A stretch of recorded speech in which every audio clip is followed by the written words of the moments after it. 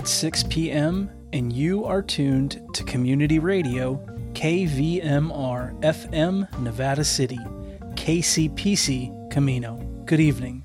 I'm Claudio Mendonça, and it's time for the KVMR Evening News. Imagine a world with no Joshua trees in Joshua Tree National Park. As the climate continues to change, its effects are being seen in surprising places like California's deserts. Tonight, the California Report speaks with James Cornett, a longtime desert ecologist who has been studying those impacts. After a brief look at local news and weather, Paul Emery talks with hydrogeologist Steve Baker in this week's Water News.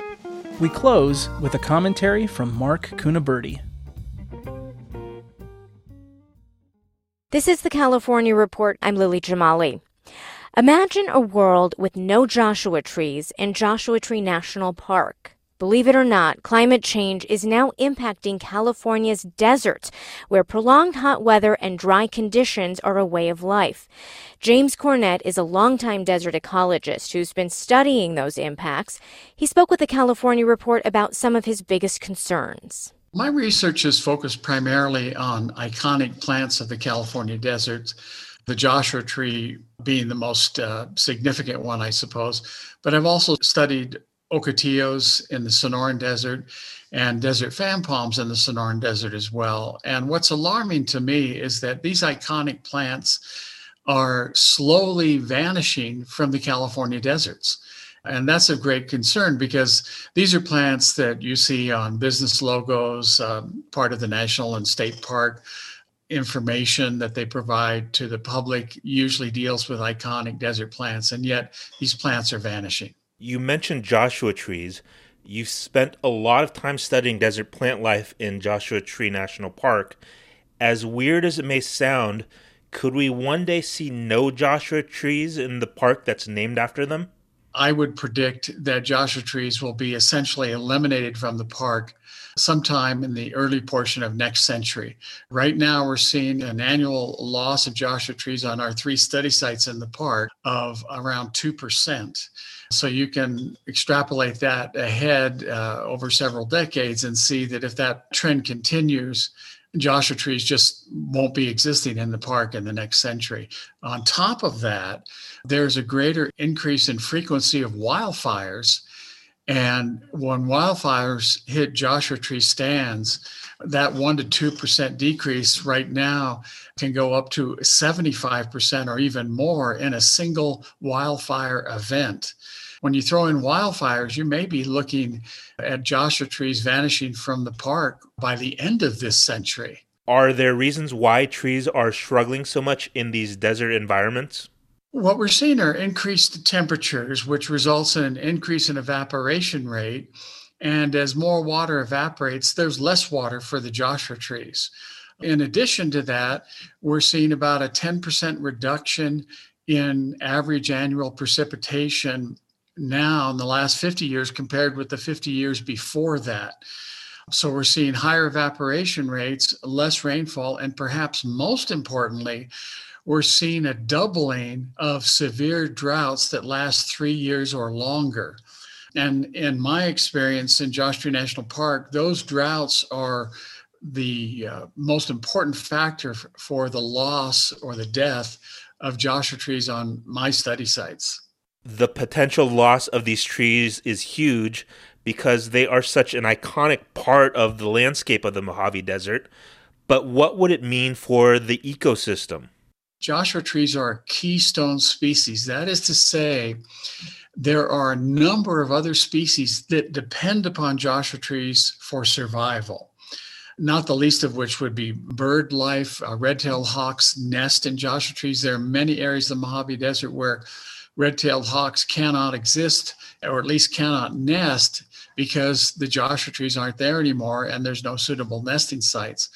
There are a number of bird species like ladderback woodpeckers and northern flickers that drill nest cavities in Joshua trees. As Joshua trees start to disappear from the Mojave Desert, there are fewer and fewer nest cavity sites for those birds. At some point, they will have to vacate those areas because they're no longer suitable nest sites. There are jackrabbits and rodents depend upon Joshua trees as an emergency source of water. During drought, those animals will actually chew the bark off Joshua trees to get at the moist vascular tissue beneath. I could go on, but the loss of Joshua tree has a cascading effect on animal life in the Mojave Desert, such that the diversity and abundance of animals will decrease dramatically with the loss of Joshua trees. There are plenty of climate change skeptics, but is there any other explanation for what's happening in the Mojave Desert and Joshua Tree National Park? To the best of our knowledge, based on research that's been done on atmospheric content of carbon dioxide in the last millennia, even more, it does appear that the carbon dioxide content of the atmosphere now is higher than it's been for thousands of years. So based on that, we can extrapolate that we haven't seen this level of carbon dioxide in the atmosphere for thousands of years.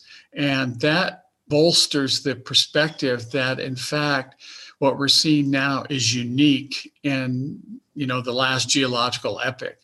We haven't experienced anything like this. So it's extremely unlikely that there's any other reason for the declines that I'm describing with regard to Joshua trees other than climate change. This is all a pretty bleak assessment, as I'm sure you're well aware of.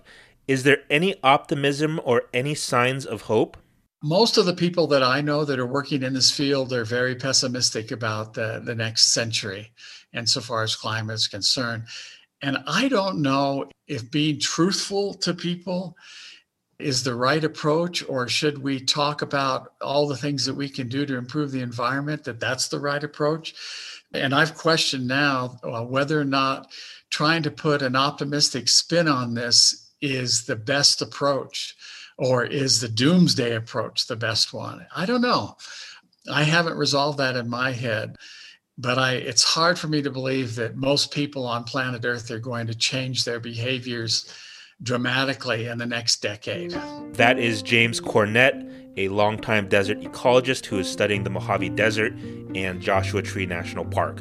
James, thanks so much for your time today. Pleasure was mine. Support for the California Report comes from Hint, fruit-infused water in over 25 flavors like watermelon, pineapple, and blackberry. No sweeteners, no calories, in stores or delivered from drinkhint.com. Eric and Wendy Schmidt through the Schmidt Family Foundation, working together to create a just world where all people have access to renewable energy, clean air and water, and healthy food. On the web at theschmidt.org. And Stanford Medicine, protecting your health and providing dependable care with safe in-person appointments and video visits. stanfordhealthcare.org/adaptingcare. And that is the California Report for this Tuesday, July 6th. We are a production of KQED Public Radio. I'm Lily Jamali.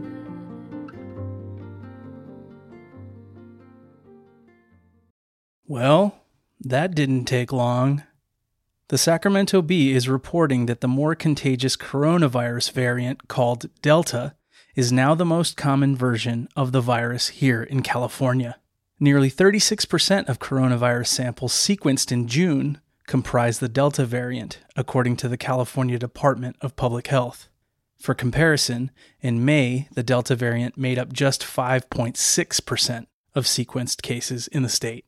Emerging evidence shows the Delta variant is more contagious, increases disease severity such as risks of hospitalization, and is associated with a modest decrease in antibody activity in previously infected and vaccinated people compared to the Alpha variant. The most recent data suggests it's about 60% more contagious than the Alpha variant. However, studies show that the COVID-19 vaccines offer adequate protection against the Delta variant and other variants of concern here in the U.S. Experts are more concerned about unvaccinated people who face higher risks of infection. Locally, Nevada County Public Health is reporting 2 new confirmed COVID-19 cases today for a total of 42 active cases. 6 people are hospitalized. In regional weather, the National Weather Service is forecasting triple-digit heat along with warm overnight lows this week in most of our listening area. The combination of the very hot afternoons and warm nights will result in a period of high to very high heat risk. The National Weather Service is issuing an excessive heat watch for this weekend.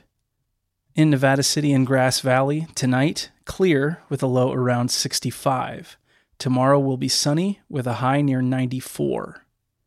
In Truckee and Lake Tahoe, tonight mostly clear with a low around 52. Tomorrow will be sunny with a high near 85. And for Sacramento and Woodland, tonight clear with a low around 58. Tomorrow will be sunny with a high near 95.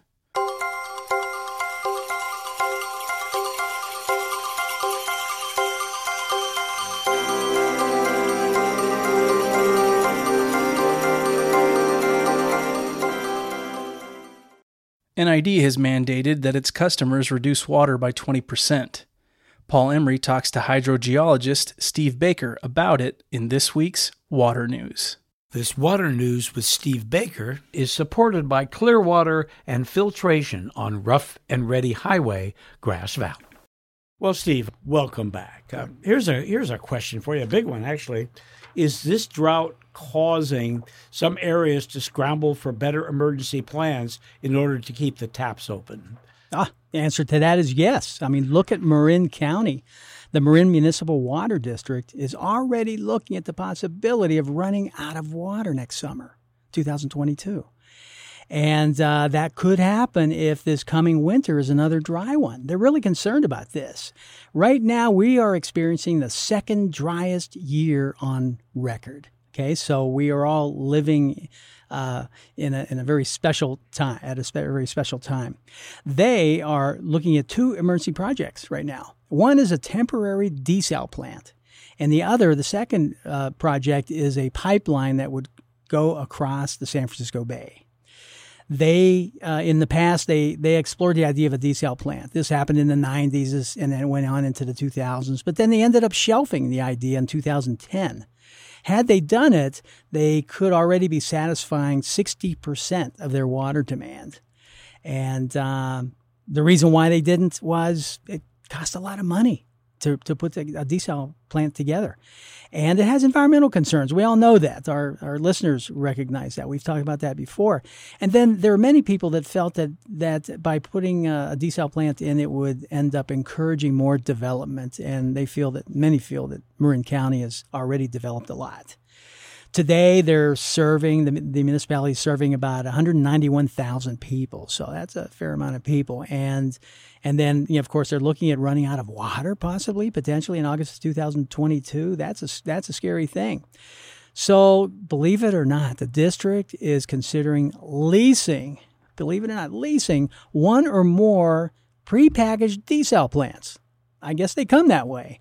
And that would deal with this year's drought. And it makes a lot of money sense. It's far less expensive to do it that way. Until that happens, or in addition to that happening, they're looking at a pipeline that would cross the San Francisco Bay. I'm assuming that would be going across the Golden Gate Bridge. And that would facilitate tie-ins with other municipalities that exist south of Marin County. Everybody helps each other. That's how we deal with these kinds of things. It seems like in times like this, we need to innovate and expand our choices. But does that mean we'll be taking chances? Of course, we take chances. We always take chances. There's always uncertainty as well as certainty. Here's an example. A water treatment plant in Orange County, they took a chance recently. And they did something pretty great. So it had a very positive outcome. Have you heard of that emerging contaminant? It's called PFOSs. It's used in firefighting retardants. It's also a water-resistant sealant on a lot of food packaging. It's all over the map, and it's not considered very healthy. Its technical name is perfluorooctanoic acid or perfluorooctane sulfonate. Okay, it's PFAS, PFOS. Those are the names that you commonly hear. Well, the city of Fullerton has built the first wellhead filtration treatment plant. It's right at the wellhead, and it removes those two chemical groups from their local wells. And that is a big deal because these wells, once they identify PFASs and PFOSs in them, they take them offline. They can't use them anymore. And one of the great benefits is that they now can keep them online once the water's being treated. And that really increases their use of local groundwater, which is ideal, and removes their dependency on imported waters like water coming from the California Delta. So this is a very big success. But, they took chances. It may not have worked, but it did work. And so there are 25 more of these PFAS treatment facilities that are being designed right now and even constructed. And this is being done by the Orange County Water District. They're a very innovative group. I've met them and spoken with them many times. And they're looking at these 25 projects as being completed within the next couple of years. So lots of success going on there. Well, let's bring it all back home, Steve. How are we handling our water situation here in the foothills? We're handling it. It has become more serious, everybody. NID has mandated its customers to reduce water use by 20%. So remember that. And this, just because you're on a groundwater well doesn't mean that you can blow that off. Try to conserve water as well, 20% at least, if you're using a groundwater well. What they're suggesting is, what NID is suggesting is that every 3 days you can go ahead and water outside every 3 days a week, no more than 3 days a week.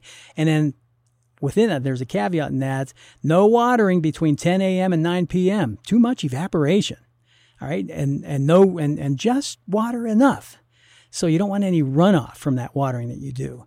And for goodness sakes, don't wash your driveway, your sidewalk, your balcony, things like that. And if you do decide to wash your car, which is probably a good idea, I probably should do mine, make sure that the hose has a shutoff valve so you're not wasting that water.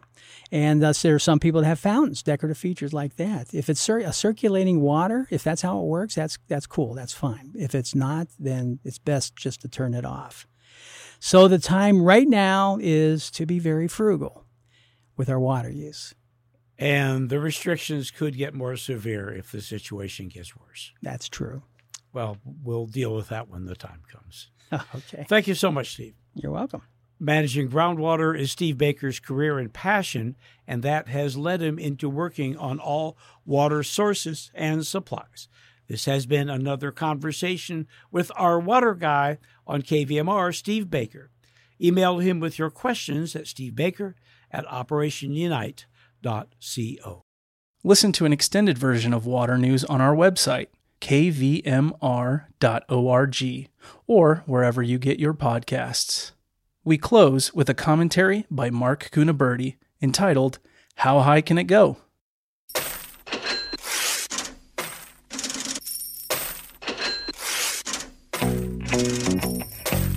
Welcome to another edition of Money Matters. My name is Mark Cunaberti. From the March 2020 COVID low of the Dow in the 18,000s, the index has recently breached the 34,000 level. 3,000 more points on the Dow, or something like that, would make a double, considering the massive damage done to world economies from the imposed shutdowns on both businesses and travel. The possibility that the Dow would reach such a milestone so soon is indeed perplexing, if not outright bordering on the unbelievable. Gaining 3,000 more points is not a given by any stretch, but the fact that the Dow is even close to a double in the face of such economic calamity begs some sort of explanation. Analysts everywhere have opined on just why and how the incredible rally in stocks has occurred given the circumstances. We can comfortably conclude we will never know the exact reasons for the astonishing increase in stocks. The cross-currents of markets and the aggregate whims of investor sentiment can never be scientifically explained, hence the reason economics is more of a study of sociology than of science. The difference being a scientific conclusion can be replicated and its equations categorized, while stock market movements are just the sum of investor beliefs and their whims at any given time. The next question is just how high can this market go? No one can say how high it might go, how long it might take, or how low it might fall to if it happens at all. Whatever direction the markets do end up going will solely depend on the sum of all the beliefs and subsequent actions of the billions of players in it. As such, forecasting market direction is akin to knowing the exact path a leaf will take during a windstorm. Without knowing the exact reasons for the stunning rally in stocks, we cannot know where the markets will go tomorrow, next week, or next year.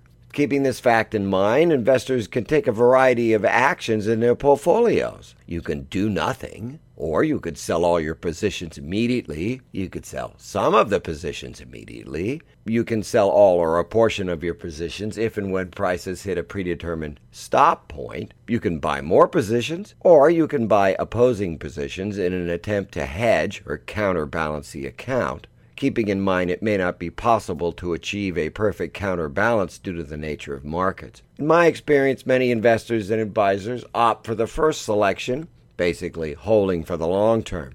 Past listeners of Money Matters know I am not a wholehearted supporter of hold for the long term for a variety of reasons. I don't know how much long I have left in my term, and truthfully, neither does anyone else.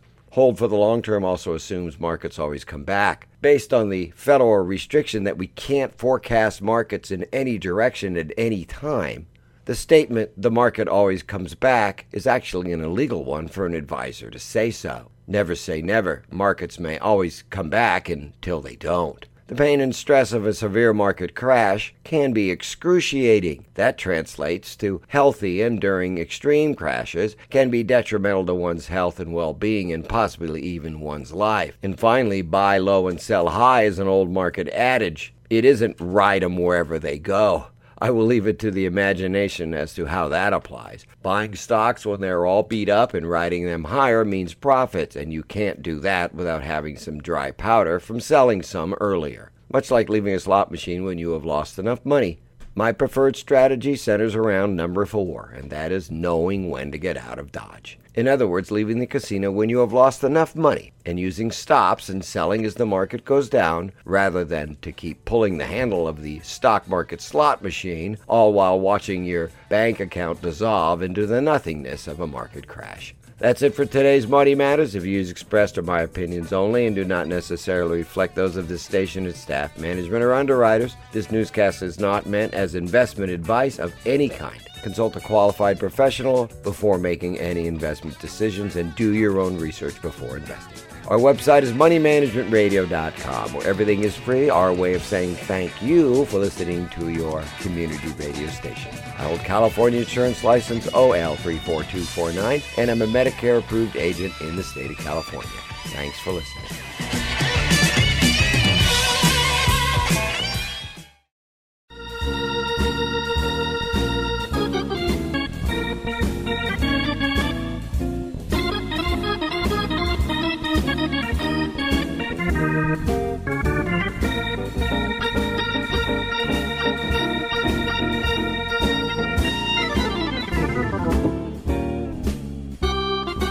That's our newscast for this evening.